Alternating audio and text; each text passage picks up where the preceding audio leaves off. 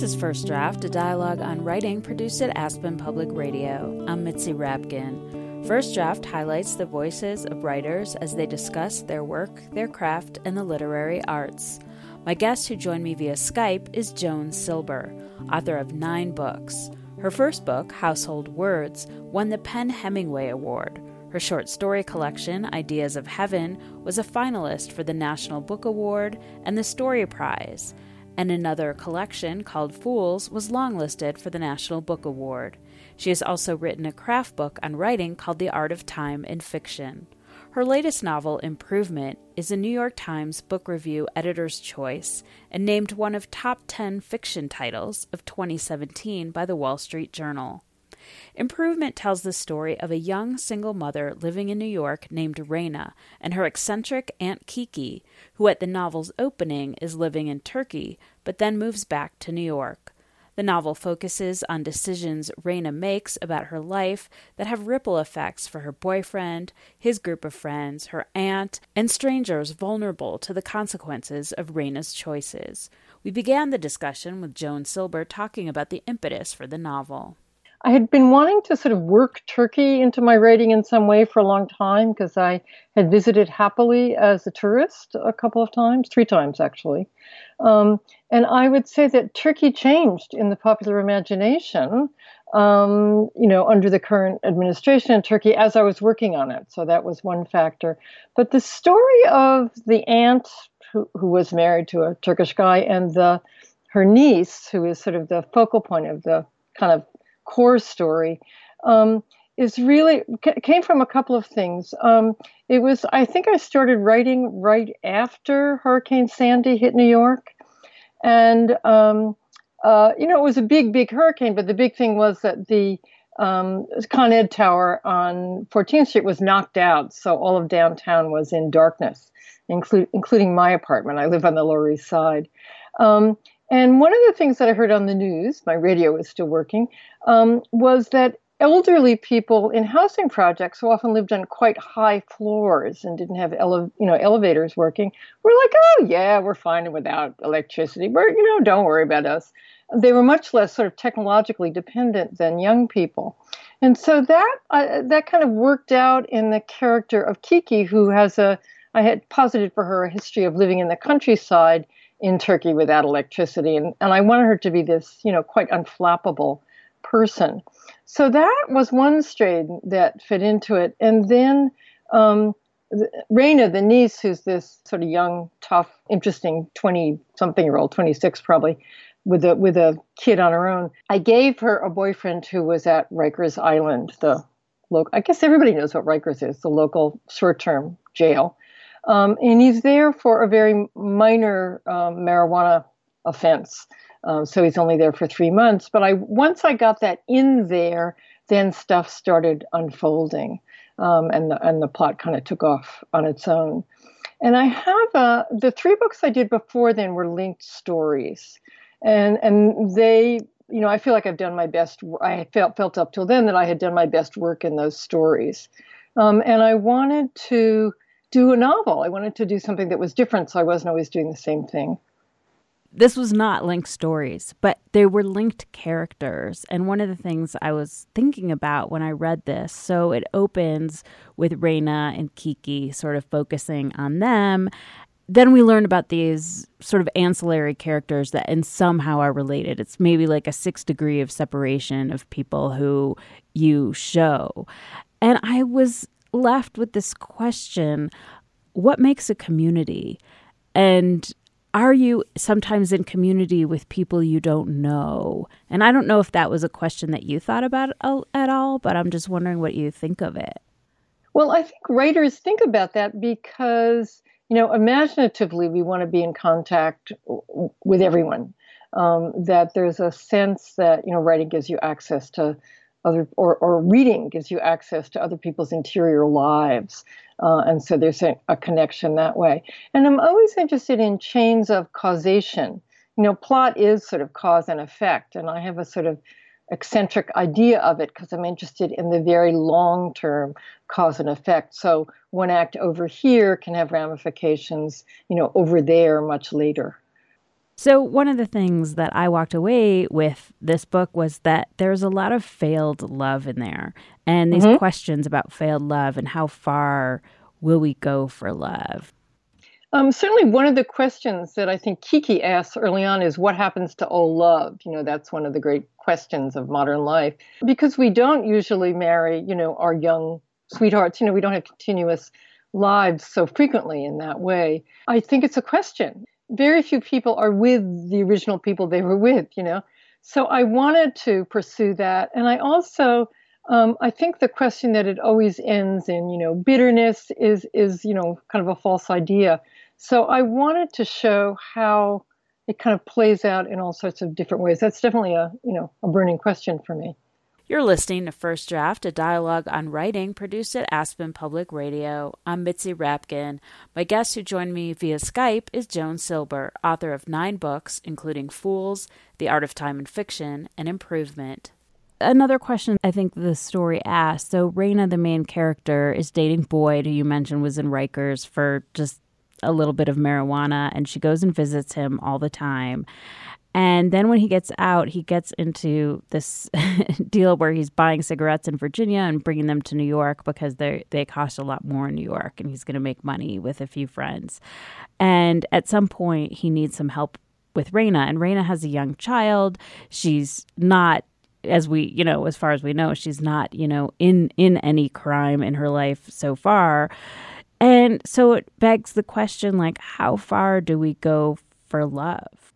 And Raina's agony of decision about that, is a crucial point in the plot. I think that and also what Raina does is, I think, very characteristic of what people do. They have one idea, and then what they actually do is a little bit different from that. And of course, that's the realm of fiction. What we actually do in the face of, what we think about it. I mean, fiction has the rare privilege of relating what's going on in people's heads at the same time it's relating the action. So, we can do it more directly than other forms. So it was a great, moment for me as a writer to do that. I've probably, there's another part in the story where people quote dog trainers who say love is not enough. And I think I do write a little about the limits of love. Like, having a great passion is not necessarily the great solution to all of life's issues. And there may be a kind of pre-echo of that in Raina's decision. Well, there's this beautiful line that you write in there when she's trying to decide. And she said, I was going to pack the car and count out the cash. I was going to let him store his illegal cigarettes in my house. All because of what stirred me. All because of what Boyd was to me. All because of beauty. And I love that line, but I also was wondering, if she did it, does it mean it was more lust? Like something she thought if she did this for him, she could possess him in some way? Does it mean it's not love if we don't go that far? And what does it mean either way? But I liked that her awareness was, she was still had a foot in reality. Yes, definitely. I mean, she's an aware character, even if she's, about to do something relatively foolish. She doesn't know Boyd that well. They've been together a while, and she's gotten to know him better by visiting him at Rikers, because that's a kind of innately intimate circumstance. He's so vulnerable. He's sitting there in his, ugly jumpsuit. But it's not like she's been with him for years and years. And I think that the nature of love has to do with that too. Even what they owe each other is different for there being a relatively new relationship. And I think that's part of the story too. And Kiki, of course, we see Kiki when she's leaving her Turkish husband, and that's they've hit the limits, even though they've been together for a long time. So again, I don't have a preset idea of what people should do or what constitutes real love or real conduct, but I think there are many gradations within it. Another question about this book is, what is redemption? What does it mean? And hopefully this isn't giving too much away, but basically when Raina was going to help Boyd, she was going to drive the car. to Virginia and get the cigarettes and bring them back. And at the last minute, she decided not to. And then because of her choice, an accident happened and affected many, many lives throughout the rest of the book. And that really haunted her. And that's kind of karmic. But I think Raina was searching for some kind of peace after that and some kind of redemption, perhaps. And I'm just wondering if this idea of redemption was on your mind and can you actually get it? When people ask me about the title, like, why did you call the book Improvement? I say that things can't be fixed, but sometimes they can be improved. And I think of her final gesture. I mean, she does something generous to compensate for what she feels she's done. I feel that that's important. And I do, there's a lot of, I mean, there's minor questions of kind of reparations in the book. One of the characters works for museums figuring out which paintings were bought during the Nazi era, which is a big thing now to try and hunt down those, paintings that don't really belong where they are. And there's lots of a sense of, how can, and even the truck driver is trying to collect on his insurance, which is another kind of reparations. We're all trying to get that, right? We're all trying to get back what we think we deserve, and we're all trying to maybe make good on flaws that we've had. I think that's to the good. I think people should want to make reparations and do as much as they can. In the original drafts, Raina felt herself more at fault. And my friend who always reads for me, whom I'll talk about later, said, it's really not entirely her fault what happens. She's a chain in the cause of events, but it's not, or a cause in the chain of events, but it's not really her. So I toned that down a little bit so she doesn't sound as if she's neurotically guilty, but she really, really has cause to feel sorry. And anyway, I wanted to value that in the book and to not show it as hopeless. You're listening to First Draft, a dialogue on writing produced at Aspen Public Radio. I'm Mitzi Rapkin. My guest who joined me via Skype is Joan Silber, author of 9 books, including Fools, The Art of Time and Fiction, and Improvement. Several of your characters had money problems, which is obviously intricate to your plot, but is that something that you recognize was a commonality, or is that a way to create more tension in their lives, or that's just what this story was looking for? I noticed that money always comes into my stories. And Grace Paley, who was my teacher, a fabulous short story writer, Grace used to say that the source of all plots is blood and money, blood meaning family or love. And most of what we go through in life is that. There are other forms of trouble, but those are really crucial ones. And love is easy to do. We're all always thinking about love. But the money one, I think, it's always there. It's always a factor where we're tempted, we're pressured. Our sense of pride has to do with having money. Our resilience has to do with not having money. It's just, it's crucial, I think, in all stories. And I found a way to do it in this one. I almost never write about rich people. So all of my characters have some money dilemmas as part of what is a pressure on them. So having mostly written linked stories, what was your experience of writing a novel? Well, I had written novels when I was younger, but they were more conventional, single line novels or semi-single line novels. So it was very hard. I would say I have the idea that since when I wrote linked stories, I made them up as I went along. I wrote one story and then I pulled out a character and wrote another story. And I thought I could do that in a novel. And I hope I never do that again. It was really difficult. I did know how it was going to end, which was helpful and crucial. I knew we were going to come round again to what had happened in the beginning. I had no idea where the middle would go. I threw out a lot of stuff. Novels are harder, I think, for me anyway. It may be that the other forms come more easily, but I'm happy with the way that it turned out. And people seem to, the reviews have praised the order of it, the patterning of it. So I'm proud of that. I'm pleased with that. Did you have any second guessing when you were ordering it and putting in these characters? Like, I think the thing about novels is you start off and your options are infinity. And then you have to Yes. make these choices. And like you said, you had written a whole character that you didn't even end up putting in. And what is your experience of making these authorial choices? Do you feel it in your gut? Do you have to write many things and then see what's right with your mind? Is it instinctual?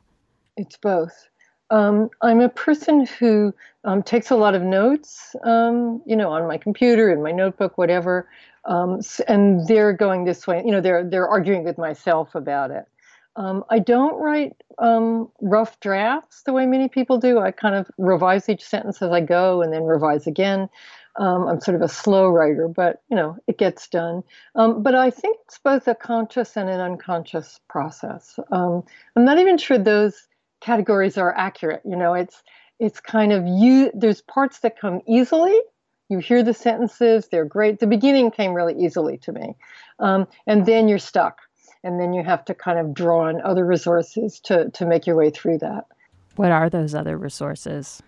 Banging your head against the wall. I mean, there's a kind of stubbornness when you get stuck. I complain to everybody. I and I get it wrong a lot of times before it's. I mean, right is even a wrong word, right? Before it's better. Trial and error. Also, I'm always trying to go deeper. So it's usually, if it's not working, it's too much on the surface. I mean, just the kind of writing I do, the satisfactions come from some sense of penetrating the story. So I'm trying to push myself towards that. And when you say that you want to go deeper, is that about character? Is it about language? Is it about plot? How do you know what that looks like? It's somewhat about character. The language in some ways comes, I don't say it comes easily, but it's the first layer for me. When I was younger, in college, I wanted to be a poet, so I'm used to paying attention to language. And the language is my way in. As I'm writing the sentences, I'm finding the voice for the narrating character, that's my way in. I realize go deeper is it's like be yourself, it's one of those phrases that, is a good idea, but, what does that mean? I want to get more serious about what's going on in the sense that, we're all dealing with matters of life and death, and with crucial kind of moral decisions. I'm interested in, how the characters feel about what they're doing and what it means in terms of harm or help to other people. So all of that is getting under there. I'm trying to hear the phrases that the character would have in his or her own mind for what's going on. One of the writers that I read a lot lately, my solace in the past year after the election was to read Dickens. And Dickens is brilliant on the phrases, the mental slogans that people have for what they think they're doing. They often repeat them, kind of compulsively. But I love that. And I'm trying to, with the characters, I'm trying to get that and how that plays out and, what that means about them. You're listening to First Draft, a dialogue on writing produced at Aspen Public Radio. I'm Mitzi Rapkin. My guest who joined me via Skype is Joan Silber, author of 9 books, including Fools, The Art of Time and Fiction, and Improvement. Can you read a passage from an author that speaks to you or influenced you as a writer? Well, I'm going to read Alice Munro because I liked her before everybody else did, I would just like to say. When I had to explain to people who she was, I liked her. And now the world knows. She won the Nobel. And I would say that, now, for some reason, all of a sudden, because some of the blurbs said it, people are comparing me to her, which, of course, I love. Sometimes writers don't like to be compared to other writers. But Munro, although she's now widely admired, doesn't have that many followers. And, I'm happy to be a follower of her, even though we're very different in our sensibilities. So I'm going to read the first couple paragraphs of her story, The Progress of Love, which is from the mid-'80s. I got a call at work, and it was my father. This was not long after I was divorced and started in the real estate office. Both of my boys were in school. It was a hot enough day in September. My father was so polite, even in the family. He took time to ask me how I was. Country manners. Even if somebody phones up to tell you your house is burning down, they ask first how you are. I'm fine, I said. How are you? Not so good, I guess, said my father, in his old way, apologetic but self-respecting. I think your mother's gone. I knew that gone meant dead. I knew that. But for a second or so, I saw my mother in her black straw hat setting off down the lane. The word gone seemed full of nothing but a deep relief and even an excitement. The excitement you feel when a door closes and your house sinks back to normal and you let yourself loose into all the free space around you. That was in my father's voice, too, behind the apology, a queer sound like a gulped breath. But my mother hadn't been a burden. She hadn't been sick a day. And far from feeling relieved at her death, my father took it hard. He never got used to living alone, he said. He went into the Netherfield County home quite willingly. That was, I just loved, you can hear the way she moves around in time in that, which is what everyone loves about Monroe. And you've written about time. Yes, I have a book on time and fiction, and there's a whole long section on Monroe's wonderful story, The Albanian Virgin, which runs around in time in all sorts of ways. I always was interested in that. The first book I wrote when I was, young and stupid and just wrote whatever occurred to me takes place over a 20-year time span, and I didn't know that was considered a difficult thing to do. I don't think that sometimes things do happen in a flash, but I'm most interested in my sense of what's important, I guess, is that they happen over long term. So I'm really always interested in that. And Monroe is just so dazzling in the way, you're over here and then you're over there.